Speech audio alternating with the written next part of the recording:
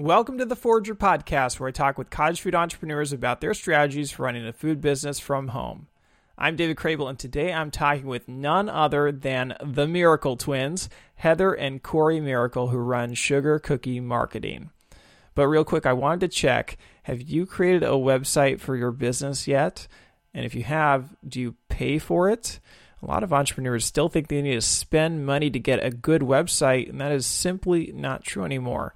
I am a really big fan of Square Online. That's what I use for my Fudge Business's website, and I created a free tutorial that will walk you through how to set up a totally free website in less than an hour.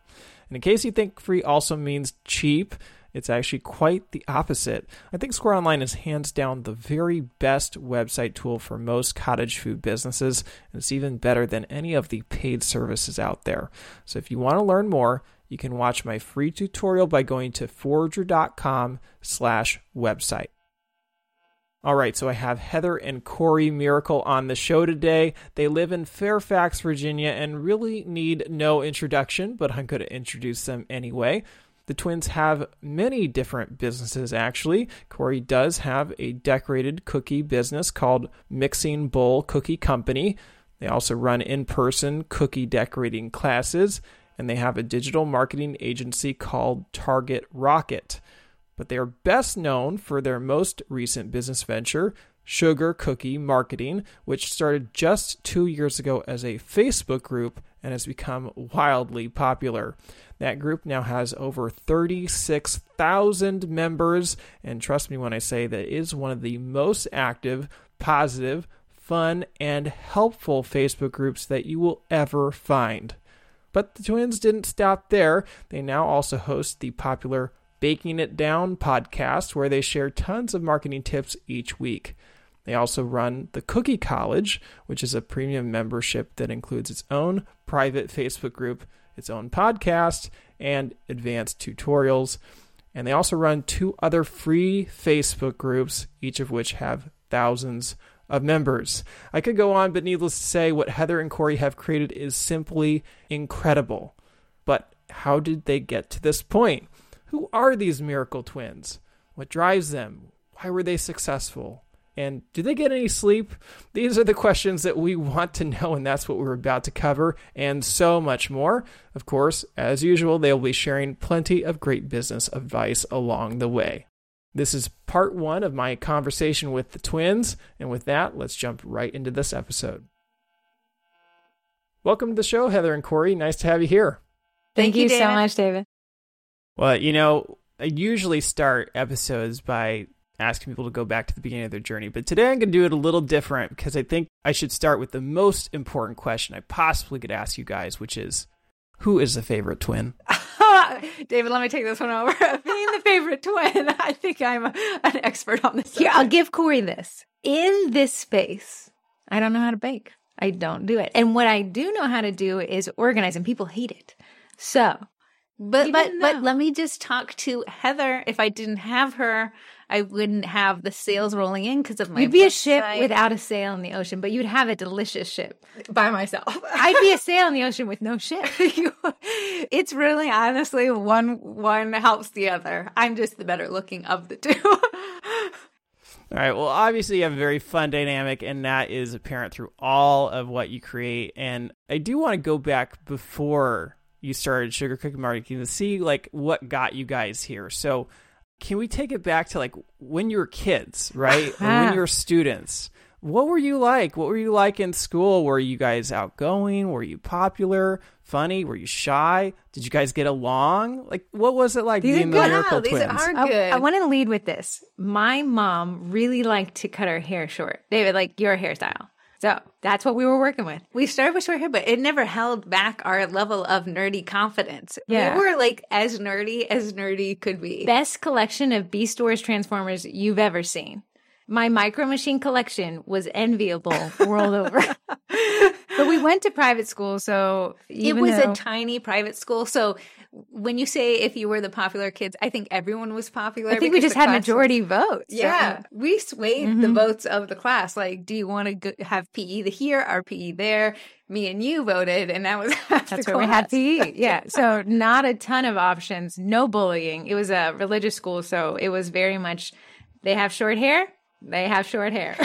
But my mom really liked cutting her hair short for whatever reason. She said, I think it was cute. My dad said, when we turned 15, I was really good at laser tag, just so you know. We had many laser tag birthdays. We got all our classics. We had to invite all 5 people. And they say, can we get the birthday boys to the front? And then they panic, right? Of course, Corrie and I are like idiots. Yay! No, they're girls.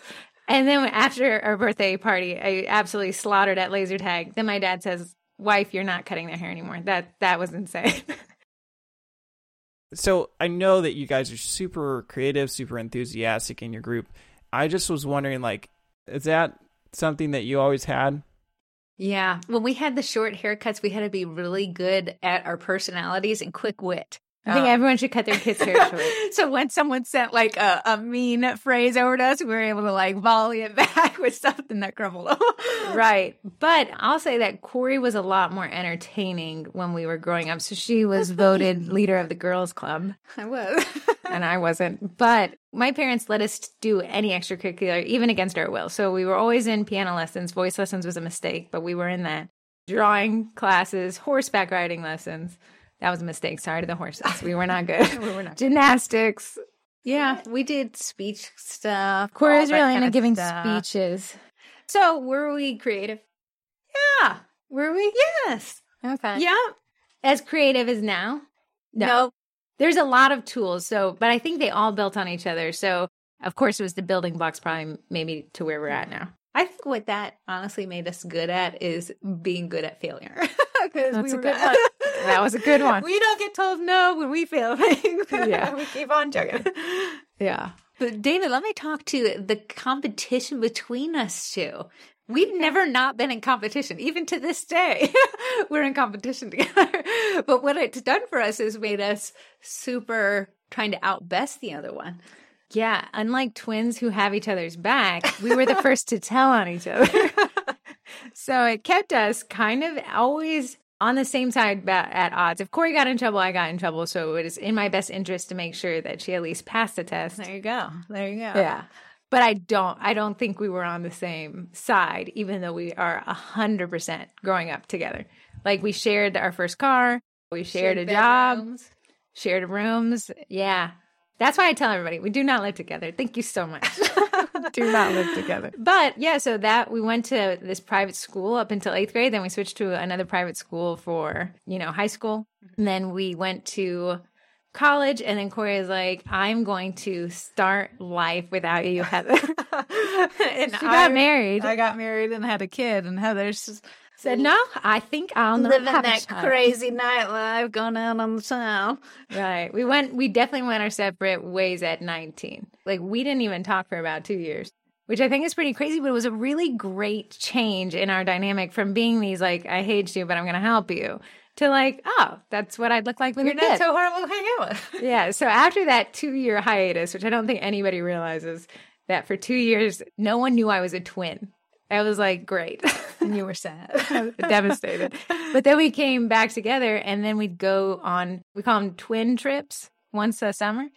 And I would just sit there and we'd typically go to Virginia Beach or something and say, I just really think we can get into marketing. We both work marketing jobs. Why not just take the agency approach versus, being W-2 for companies? And then one day, Tuesday, like an odd Tuesday, right? Nothing happens on a Tuesday. Corrie calls and she's like, hey, you know that marketing agency you want to start? Yeah. Well, let's do it tomorrow. I said, that's a weird thing to say on a Tuesday. She said, I just quit my job and I don't want to do it anymore. I want to do this. And that is how we started a business together. It was crazy. So that was over 5 or 6 years ago. And then we've been doing that ever since. And then COVID kind of switched things up. All right. So I saw before that a couple little tidbits from LinkedIn. Corrie, you were a used car saleswoman. I love it. As dirty as they come. Can I sell you a car? Come on, take a seat. So obviously there's a stigma to that, but you obviously had a lot of experience in sales before starting this business, right? Yeah. That car sales business taught me so much. I cried even more, but I learned a lot about dealing with people, the sales process, and what to do to make a sale where both people leave happy. That's the thing that I think I learned the most. You don't want one person leaving happy and the other person leaving crying out of their new car. Are you sure, car salesman? Oh, that was a crazy job. Well, the other side of that, Heather, I also picked this up from LinkedIn. Maybe you know where I'm going with this. I think I do, because there's only one interesting thing. Saw that you're a bikini fitness competitor. She I did. She did. Yeah, I was in a relationship with a guy, and he was like, what are your New Year's resolutions? And I was like, you know what? I'd like to think I could compete in one of those fitness competitions. Like, I'm not going to, but I would just like to think that I could. And he was like, you want to eat your donuts? And I was like, excuse me? He was like, no, you want to say you're doing something, but you don't want to fully commit. So what you did was went and signed up right then. I hate being told I can't do something. Yeah. Even though she didn't know she was going to go through with it. She had no meal plan, no idea where all the little, how to sign up. She went and I found the bodybuilding.com forums. I had written there and asking a couple questions on like macros or something. And a guy was like, hey, I actually remotely train fitness competitors, and he answered some questions. So when the donut comment came, I knocked back on that guy's digital door and I said, hey, can you take me on as a client? So I think, yeah, that was... What, did you train for 9? I ended up pulling a muscle halfway through. Yeah. So I took a small 3-month break. And then I think in total, I was with that guy for about 12 months. I just thought it was ironic because, I mean, you were so focused on health, right? And healthy eating. And now you pretty much help people sell mass quantities of cookies. Believe it or not, she still doesn't know how to bake, Dave. She is not the baker. No. But so when COVID hit, I said, this is the original story. Corey's like, well, I have all these cookies. I need to still practice. Do you want to eat them? And I was like, absolutely. Yeah, they're delicious. And then a friend of mine was like, hey, do you want to go skydiving? Well, in the skydive center here in Virginia, you stand on this giant scale and then they shout out the number. And I stood on the scale and I said, oh my goodness, Corey, how many calories was in those cookies? And she's like, oh, a ton. You've been downing them like it's a second breakfast. I said, they shouted it and tied me to a person to jump out of the plane. My cookies are delicious. That's what I got out of that story. They are good. Well, it also shows case just like how competitive you guys are. I mean, you talked about how you are super competitive, and how do you feel like that has affected your business? Like, has that been an important trait to have as you move forward with your business? Almost in an unhealthy way. So if I bring on a client, Heather will be like, well, I brought on this client. I'll be like, be right back. I'm going to go bring on another client. Like, even Corey's like, hey, I know you made a sheet for transfers for icing. I wish you would have done a pie in this style. Okay, here's your pie in this style. Like, it's like good because you keep pushing, but it's almost like the finish line was way back there. And we're like, no, I'll beat you, but we're way down there. Yeah, so toxically healthy is the word I'm going to choose. All right, so let's move into your digital marketing agency. You started this company. What took you through getting that started, and what did you learn in the process? Well, I will say for 1 whole year, we did not pull a paycheck. But I know, and you know, David, SEO, internet marketing, is the way of the future. At least in my little world, that's where it's headed. So in the day job I was working for at that time in property restoration, I was like, hey guys, let me focus on the website. Let me do SEO. I've taken these classes on my personal time. Let's optimize this. Let's, build these sites out. And they were like, no, we believe that in-person marketing is the only way. If we never had to worry about online leads, we wouldn't. Also, can you help us get us delisted from Yelp? We don't like our bad reviews. So I was like, oh, wow, that's absolutely the opposite direction I wanted to head in. So that's when I was talking to Corrie kind of about like this, SEO has been around since the advent of the internet, but it's changing. It's this semantic stuff. It's this more cohesive approach. I think we can really help websites kind of, dig in. So she and I, after she called me on that Tuesday, we sat down, we took the Google Analytics certification, we took the Google AdWords, it was used to call it certification, just to kind of take these classes. And then, I was still working my day job because I didn't violently quit on a Tuesday. But Corrie would show up to my apartment and she would work 9 to 5 on this company. And then I would swing by after hours and we just keep kind of plugging away for 1 year. And then we started getting clients. And that's where we learned about boundaries. That's true. I will say my husband was not for me quitting my job and us starting an agency together. Really? He was very angry about it. Well, what it seemed like what you focused on with this digital agency was local marketing, right, for small businesses. So, I mean, that obviously ties directly into this transition into your sugar cookie marketing. But you did this digital marketing agency. Sounds like it was pretty successful, right? So how did you end up transitioning? Not away from it. I know you still do it, but you obviously transitioned COVID into this. COVID was like, Boo Bear, you're going to transition away from When this. COVID started, we didn't hit any bumps in the road for the first few months.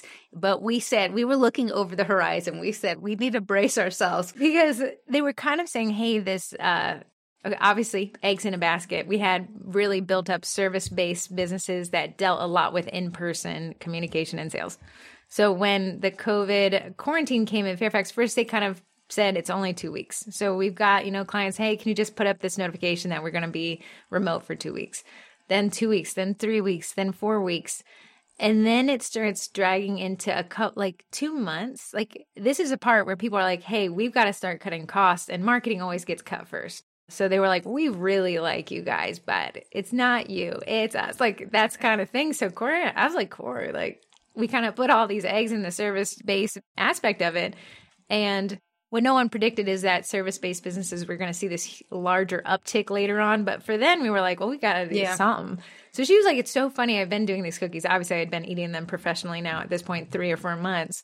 She's like, I see a little gap in the sugar cookie market of all the stuff, the same way you sell cars, the same way you sell roofs, you can sell cookies. And I just don't think that information has really infiltrated so much this sugar cookie thing. Do you want to try something? Yeah, sure. Okay, great. Yeah, let's do something. I think when you're in the marketing space, me and Heather are thinking marketing constantly. When we walk into Target, the signs, I'm reading them. I'm trying to think, how are they trying to get money out of my pocket and into theirs? Turns out they're very good at it. They're very great at it. I've taken many notes for Target. But what we didn't realize was not everyone thinks that way. A lot of people start off cookies as a hobby. It's something fun. And then they realize it's costing them a lot, or their friends and family are like, hey, I would like to buy them from you. When I realized that, like, hey, we could help these people, think broad and think big in business like, that's why I pulled Heather on and said, let's start a group. Turns out I was doing nothing, so I was in. And Corrie, when did you actually start making and selling the cookies? What was the time frame there? I want to say about 4 years ago. I want to say I witnessed it the first day. First, it was like, some family member was like, let's grab bakery items from the discount section at Walmart. So they're up here and they're like, it looks terrible. It was horrendous. I was like, well, at first you don't succeed. I don't know why you were so dedicated to this idea. See, here's that competition. You told me, like, better look next time. And I said, I'm going to prove her wrong. I said, wow, you have tried. But what made you want to do the first cookie? You know what? I just saw those beautiful Instagram videos. And I said, you know what? I can do that. And then when it didn't work into my favor at the beginning, I said, okay, this is going to be a little bit more harder work than I thought. Thought it was going to come naturally. Does not. You really kind of tripled down. And then you did that blobby heart that you named Bob. The blob. Bob the blob. The heart. And then what? I remember the clouds. I ate them. So yes, I did like cactus. What's great, David, is my husband is on the police force. So anything that you like make at the home, they just bring it to the department and everyone just chows down. So he was bringing my ugly creations and people are like, what is this? I think someone's like, she's really trying. So they kind of helped me so I didn't have such a backlog at home. So Heather was eating them. The police department was eating them. My neighbors were eating them. I was eating a lot. And then you decided to start selling them? When? Well, I think about a year into it, I said, you know what? I started just like everyone else. I said, this is going to be a hobby of mine. My son, I think, was in middle school or around that age. He was younger. And I said, this is just going to be a hobby. And then I was like, oh, people make Instagram and Facebook pages to show off their creations. It's the marketing finds you. So I said, I do kind of want to show off my little creations, never expecting to sell something. then someone reaches out to me and says, hey, I need an order for 24 cookies. And I was like, oh my goodness, a sale. And Corrie came in, price what's fair, not what your numbers are. I priced it so low, David. I said, well, this is horrendous. But I was so happy to tell my husband, like, hey, look, this thing that's costing me $1 bazillion, I'm getting ready to make $20 off of it. Corrie got mad at me once. And I was like, that same annoying boyfriend with the donuts, definitely, we're not together, by the way. I said, hey, Corey's really mad. Like, I don't know how to get back in her good graces. He's like, well, what's she into? I don't know, this cookie thing. He's like, we'll take her to a class. So I found this, like, I went to Eventbrite, find a class. It only has 2 seats left. It's like Valentine's Day themed. So we went to class. Of course, I'm terrible. Corey's pretty good. But we walk out and she's like, I honestly think I could teach these classes. So right here was the idea. Yeah.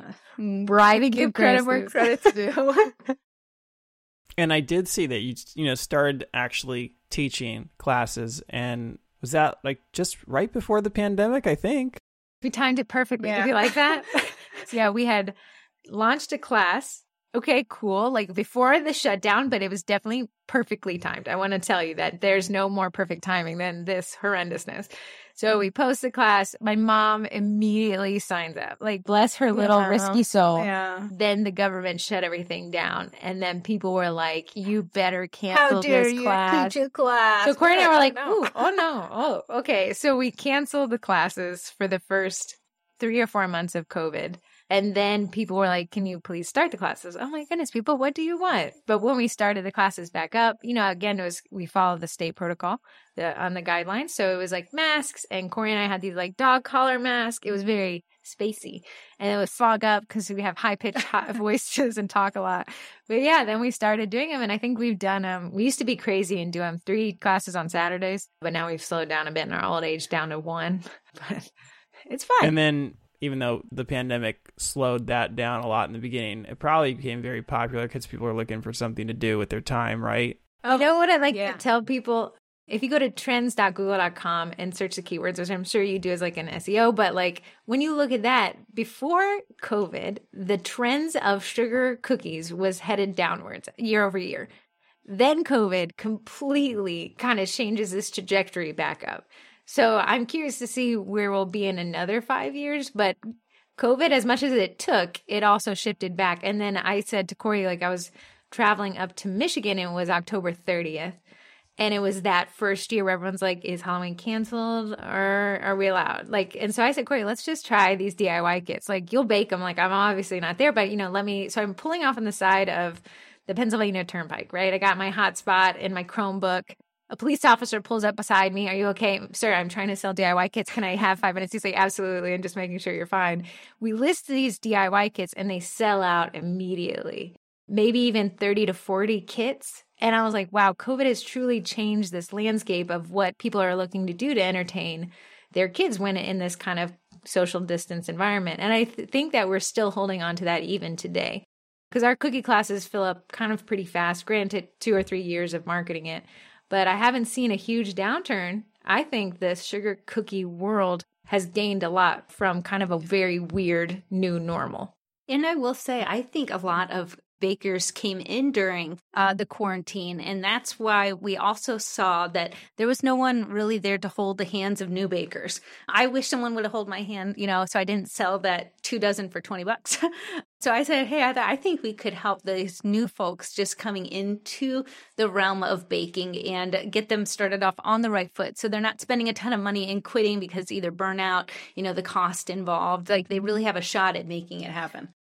Well, you say that the cookie decorators didn't really have somebody help them when they were starting out. But cookie decorating was not a new thing. It was a very mature market, right? And there have been people that have been around for a decade that have been teaching this stuff, right? So did you feel like, I don't know, was there part of you that questioned if maybe the market was a little bit oversaturated?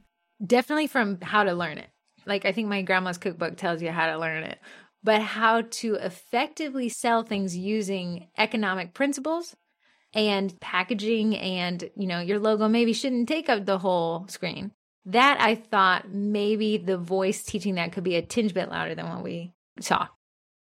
Were you guessing, or did you do like research on this? It was a guess. No, I've been in the groups for so long. That's why I had brought it to Heather. I said, hey, a lot of times people are telling people to price their products, like less than the guy next to them so they can, get the deal, get the sale. And I said, but like, you can't price on feelings. You can't price on that. A lot of this stuff derived from the SEO world where like, I'm in these SEO groups and I'm like, hey, I'm trying to price out this service. And this guy comes, of course, SEO being more male dominated, they do not care. He was like, you idiot, you're ruining it for the rest of us. And I was like, oh my good, like, sir, I'm just trying to learn. He was like, no, the more you price low, the more it's a race to the bottom for the rest of us. So stop underpricing yourself so I can charge what my services are worth. Of course, like, I'm like, yeah, okay, thank you for the help. But like, that's the stuff that we could take into the cookie world because it does make a lot of sense. It is a race to the bottom when it becomes a price strategy. It's a math problem. And that's why I like math because it's so unemotional. You can't price less than the labor costs. There's a math problem that spits out the number that you have to charge. And I joined every group. And most of the questions were like, I had color bleed last night. What do we do to fix it? But nothing was really centered around, I really want to start teaching cookie decorating classes. What are the 5 places I need to list my classes at so that I can sell out? Yeah, let's talk about search engine optimization and Google business profiles and all these lead gen sources that we've been building for these, service-based businesses, making a killing with huge margins on roofs. And let's apply it to cookies. All right, so you obviously have a decade of experience learning SEO, learning social media. You ran this agency. Obviously, Corrie, you've been making cookies, selling cookies, trying to do classes before really kicking this sugar cookie marketing thing into gear. But, for the cookie world, right, I mean, they didn't really know who you were, even though you had all this experience, right? Did you feel like you were new kids on the block, or like how did you get noticed or paid attention? I felt like, how our childlike selves where we thought we were popular, but we weren't. We're just nerdy. I felt like that carried us through this. But we started the group and we didn't think anyone was going to join it. We knew our stuff when it came to marketing and, it's factual and it works. So we said we needed just a few people to join to take that risk and believe what we were preaching. And a few of them did. And that's what made it spread like wildfire. People were saying like, oh my goodness. But again, it comes down to your target audience. And Corrie and I learned that the real hard way through the agency that, someone, I can't afford this, doesn't mean I need to charge them less. It means that they're warning you, hey, I'm going to be, it's always like the 20-80 rule. The 20% of your best clients account for 80% of your revenue. When you bring that into kind of what we wanted to start, it may not be the perfect message for everyone, but the people who do find us and resonate, that 20%, they'll probably see that 80% that we need. And I think, unless people are lying, that it's working out really nicely. I think a lot of people are succeeding in the ways that make me feel like, okay, good. This is good. This means that this is working for people. Well, hey, congratulations in order because you just hit your 2-year anniversary, right? We did. I can't believe it feels like 10 years. No, but 2 years has just honestly flown by. Shortest, longest 2 years of my life. So 2 years, I mean, that's really not that long of a time in business sense, but let's just talk about what you got going on, right? You got 4 permanent groups that you are moderating and posting in. I know that the main sugar cookie one has over 36,000 members. Another one has over 11,000 members. These are very sizable groups. So that's like a full-time job in my mind. Then you got 2 podcasts that you're running, one public and one kind of private paid for. You are publishing tutorials, both free and paid, every single month. I calculate you're at least posting to 7 separate Facebook and Instagram accounts consistently. And you're creating TikTok videos. You're also somehow still running in-person cookie decorating classes. You're somehow still selling cookies and taking orders. And I think you still do marketing consulting for other businesses, right? To help them with their I'm tired. Marketing. You're listening to me tired. Yeah, we still have our marketing. There's no time in the day, David. From when do you guys get any sleep? No. We do this like transfer of the guard. Like Corrie goes to bed way early. To me, like, when do you go to sleep? 9:30? Yeah. And then I typically stay up till midnight And then I go to bed, and then she wakes up at 6:30, and then I lovingly wake up at like 9. So like we're there. There's only a smidgen amount of time. The plus side to having a twin. But I will say, like, virtual assistants, support people, that goes a really long way. I wish we had more, but the gems that we do have are just saving graces. To live life without. Okay, so you have a lot of team members, right? Like, how many team members do you have helping you out? We have 1 or 2 VAs that come in when we need them, kind of just monitoring kind of all the menial tasks. And they're like, yeah, I'll do that. Amy is a great admin that she deletes first, asks questions later. So she monitors the Sugar Cookie marketing group. And then I hate to give credit to Admin Assist, but that's like a little free virtual assistant by Facebook. So that guy kind of monitors a lot of stuff. Kind of once you really kind of dig into group settings, there's a lot of power that Facebook has built with AI, which is a little crazy because Corrie always gets in trouble with it as well. So yeah, I'll say that is our team. Currently, it's a small team, but it's a good one. It sounds a lot smaller than it should be based on how much you have in the air. And then Corrie, you also, you have a son on top of this, right? Like I said we should get him involved in this. Yeah, he's about 13 though, so now he's like that self-licking ice cream, stage. So he's top of his class. Self-licking ice cream. Self-licking ice cream cone. Yeah, self-licking. He can do his own thing. Self-licking ice cream cone. Okay. He can take care of himself. Did you make that up right now? No, I think that's been around, but I'll Google it after this. But he's a straight A student. He is following in his mom's footsteps of nerdiness. So he reads for fun. He makes mom proud. I don't feel He has a YouTube channel. I have to watch every video. I know a lot about Roblox and Minecraft now. But we try, we have 2 other sisters. Our older sister is involved in the marketing side of a finance application.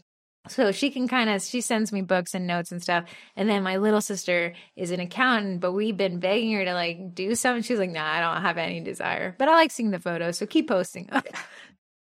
Does it ever feel overwhelming just having to you created this humongous thing, right? And does it ever feel like you're just trying to keep up with it all the time?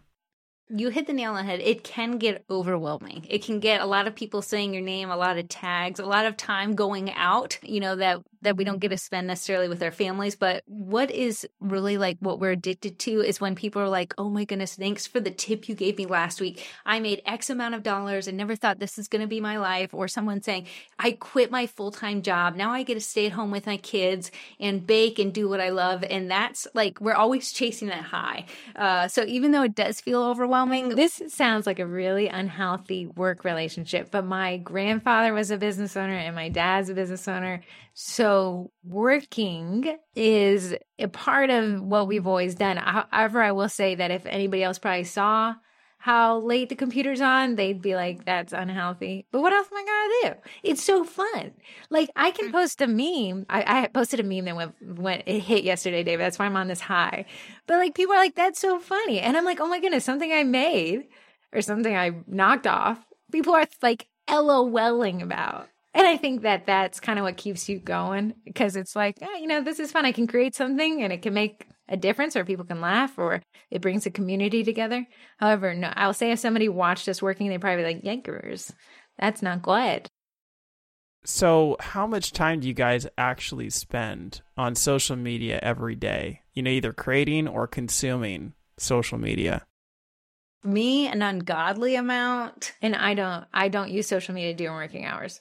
So Corrie's you're not even existent in the groups. You only just post your memes and leave. But she's managing and monitoring and cleaning up and responding. And then she'll say, hey, so while I'm okay, the podcast editing, this is me. The newsletter, this is me.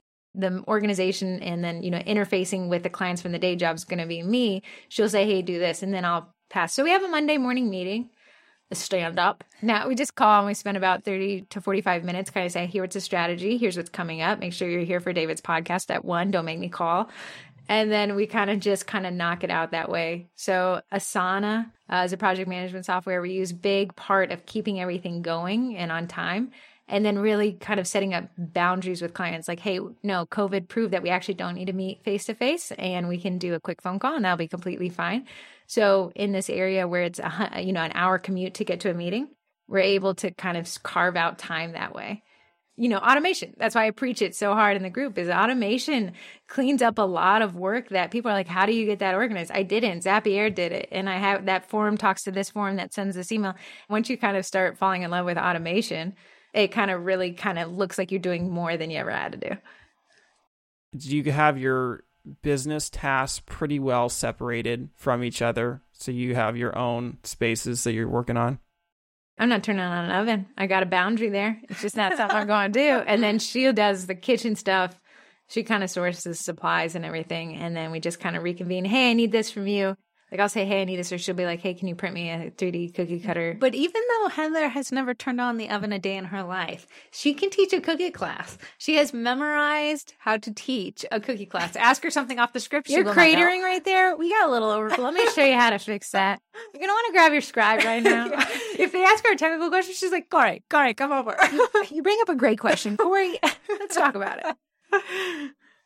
Heather, do you ever feel like a fish out of water in like building a business around something maybe you're not even that passionate about? I think that's a great question. And I look at Corrie's cookies, and I've even tried to like ice them. Remember, I went to that class. And I'm like, oh, this is just, there's not a ton of joy for me. But the joy, and that's where Corrie and I have always kind of contrasted, is I really like organization. I really like the business side. I will be taking a QuickBooks class, as much as I hate that application, and just kind of organizing and say, hey, Corrie, like, here's what we're doing. Look at this automation, like stuff like that. While she isn't passionate about baking, she's passionate about winning marketing when it comes to baking. Because if our clients, in our day job and in the sugar cookie marketing group, win, it's regardless of what, avenue that it is, a roofer or a baker. That's where Heather really has the passion for it. So, you obviously work really well together. I'm just thinking, like, this is such a big thing now, but it does seem like tied to you two as a pair. Like, what if one of you was just like, you know what, I can't do it anymore? Heather, would you keep doing it on your own? Or Corrie, would you keep doing it by yourself? I told Corrie, it was not as nice as you said. I said, if you died in a car accident on the way to cookie class, what would I do? And I thought about it.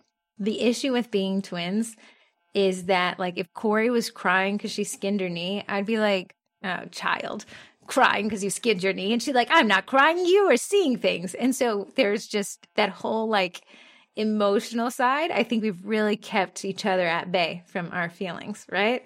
So I said, if Corrie ever stopped, I would just have to learn it. Because if I partnered with somebody and they got overwhelmed, I wouldn't know what to do.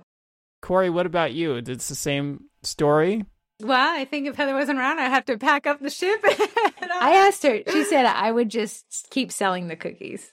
I keep selling the cookies. I think Heather is very, very smart and very dedicated at learning things that are new. So because she is so smart and dedicated at learning new things, I don't have to.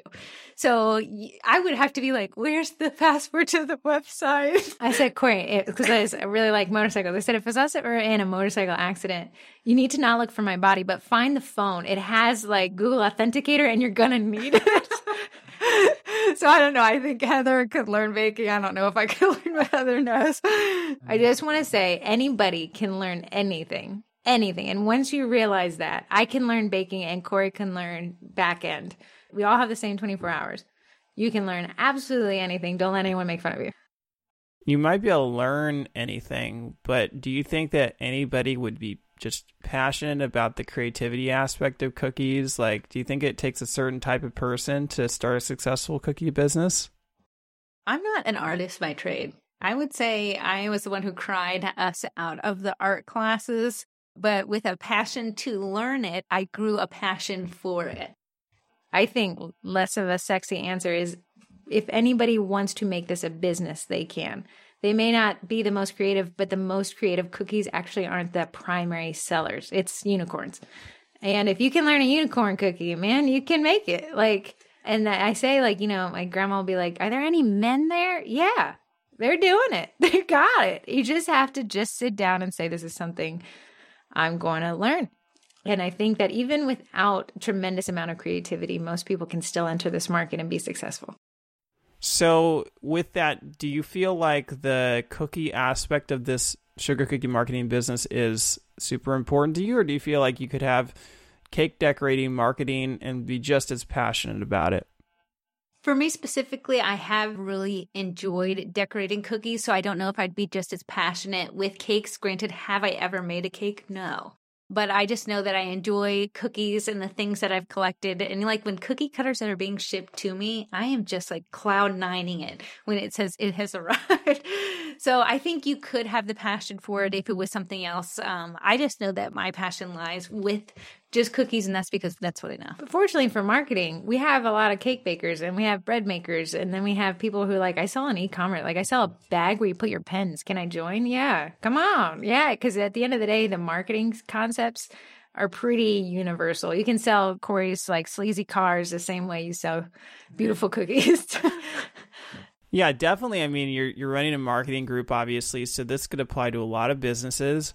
Why'd you decide to niche it so much, right? Because with your marketing agency, you just were focused on like marketing for local businesses, right? It wasn't like specifically tailored to a niche. And why did you decide to not have just like food business marketing, right? Like this stuff could apply to any food business. Well, I think when it comes down to truly good marketing, if you niche down to who your target audience truly is, you can connect with them on a different level. So broad, while it opens the door to have more people like be able to potentially come into sugar cookie marketing and learn, it's too broad and you lose your messaging in there. So we said, let's even niche it farther down. We'll have a smaller audience, which is okay, but we'll be able to connect with them on different levels. And that, you know, when I say cookie bleed or color bleed or dough spread, you know, I can connect with those people versus saying food and someone's like, hey, did you get that starter for the bread? And I'm like, what are you talking about? In the SEO world, the phrase is the riches are in the niches. And I agree.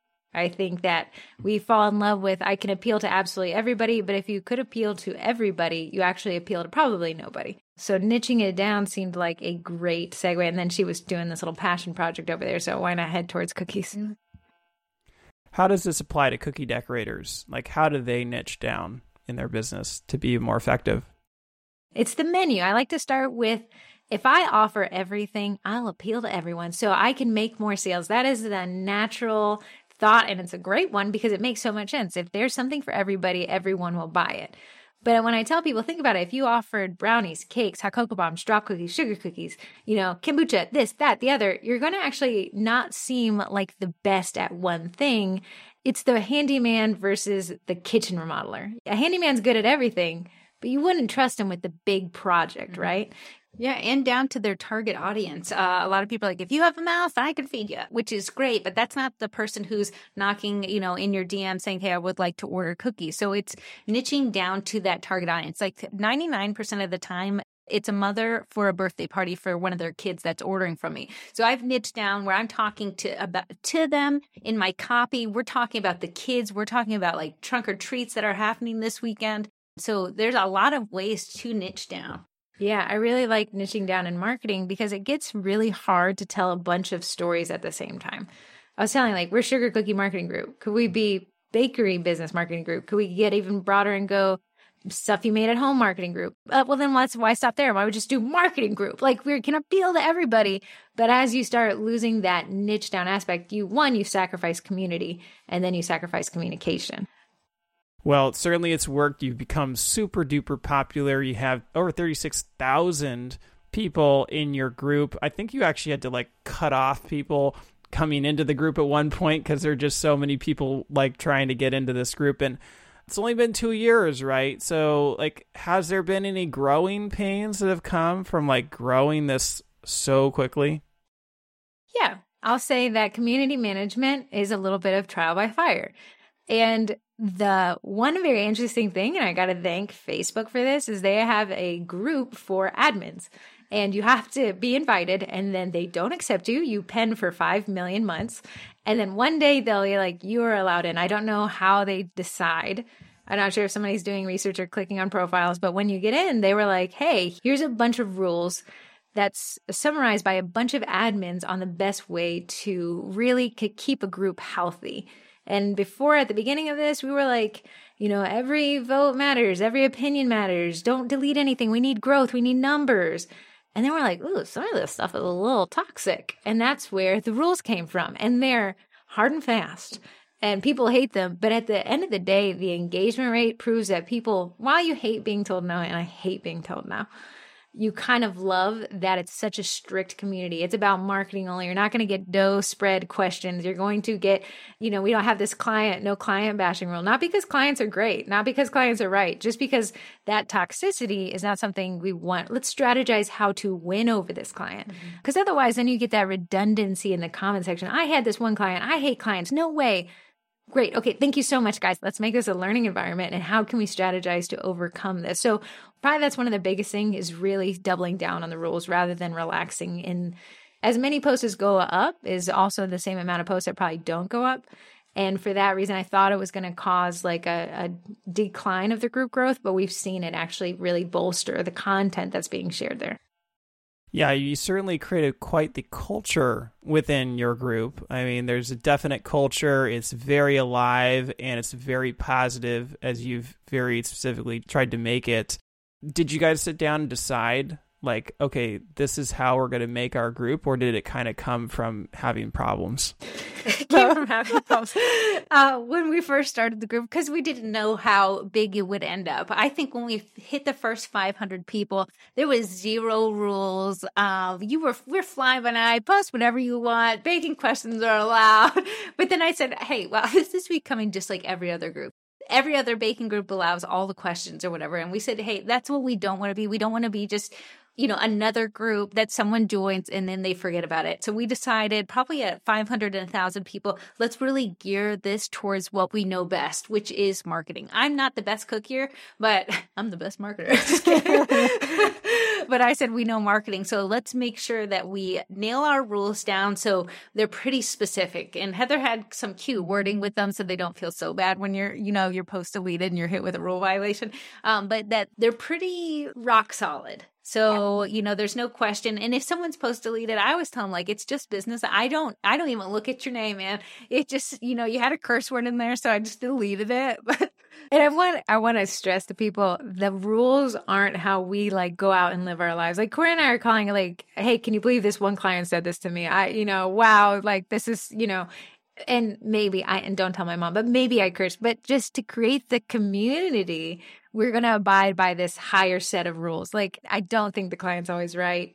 Maybe I curse a little bit, but not in the group. And that's just to kind of keep that group pretty clean and focused.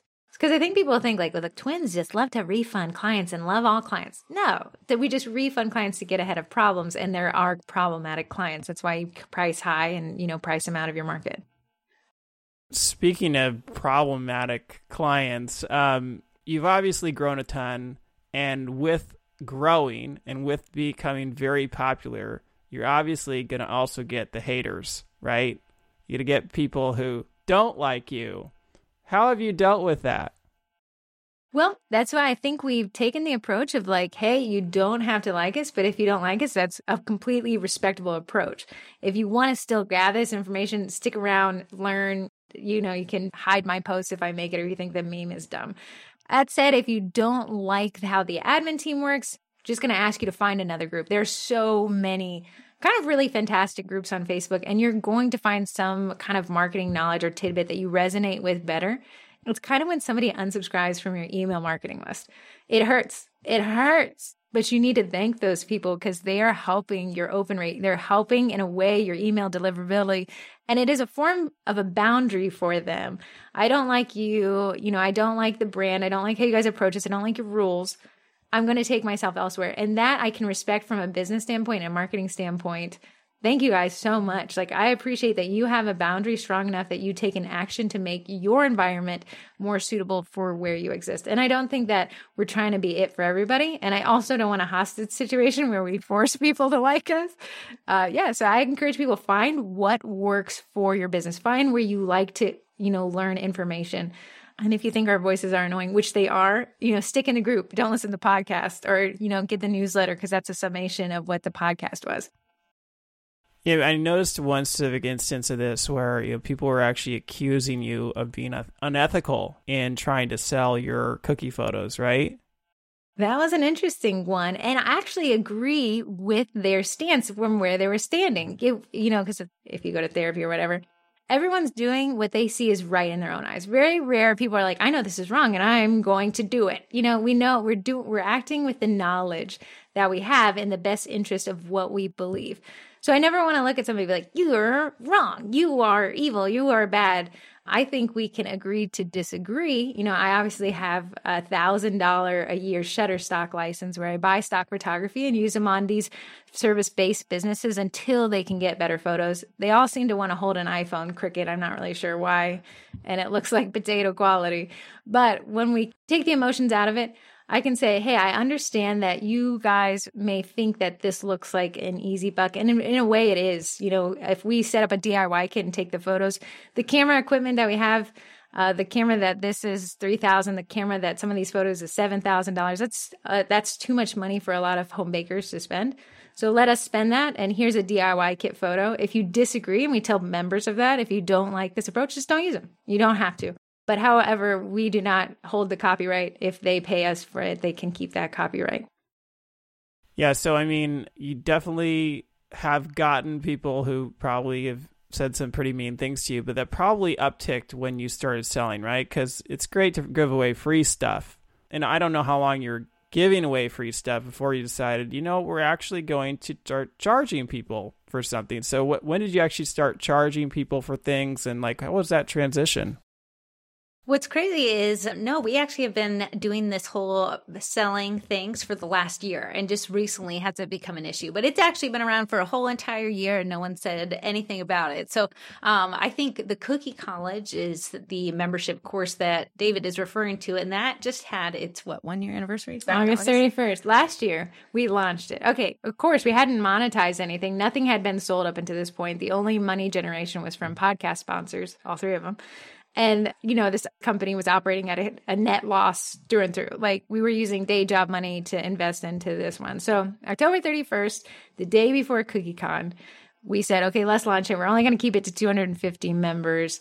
It won't take anything from the main group. Nothing that was given there is ever going to go away. It'll be an addition to it. So a lot of the marketing stuff that we talk about, these photos with the stock photography to be able to sell a DIY kit. We launched that, then we drive 12 hours down to Orlando in a car together. It was stupid. But while we're driving down, we end up filling the 250 slots. I thought it would take us 6 months. It took us about 24 hours. So I'm like, great, cool. That's the market saying, yeah, we like it. Let's do it. So we've been, for the last year, adding 3 classes a month to that college. The freebie photos drop about 3 times a month. The private podcast is on Wednesdays, even though I did skip this Wednesday. So sorry. Bad on you. You're getting a paid increase. Yeah. But then, I think that, you know, the membership has continued to grow. The numbers have continued to say that, hey, twins, you know, despite the little bit of drama we've seen around the freebie photos, the content, which is far more than the photos, has really helped people change their businesses. I've seen people saying, like, I went to Disney World and I didn't think I could. It is 100% paid by my cookie money. And I think, wow, that's the flip side of this coin. You know, we had some lady and she's like, I wasn't able to create a DIY kit because my dog's at the veterinarian, but I used the DIY kit and I was able to still make Halloween sales. Otherwise, I wouldn't have been able to, but it paid for the dog's vet bill. And, you know, whether people say, oh, you know, I don't really like that approach, the Cookie College is a small fraction of it's a freebie photos. A huge portion of it is the community. And then obviously I'm biased because I teach the classes. It's a lot about business optimization and being able to free up time to spend with your family. All right, so we're going to stop the conversation there. There was just too much good stuff to fit into only one episode, so you can hear the rest of my conversation with Heather and Corrie in next week's episode. For more information about this episode, go to forger.com/podcast/75. And if you're enjoying this podcast, please take a quick moment right now and leave me a review on Apple Podcasts. It doesn't have to be a long review, but it's truly the best way to support this show and will help others find this podcast. And finally, if you're thinking about selling your own homemade food, check out my free mini course where I walk you through the steps you need to take to get a cottage food business off the ground. To get the course, go to cottagefoodcourse.com. Thanks for listening, and I'll see you in the next episode.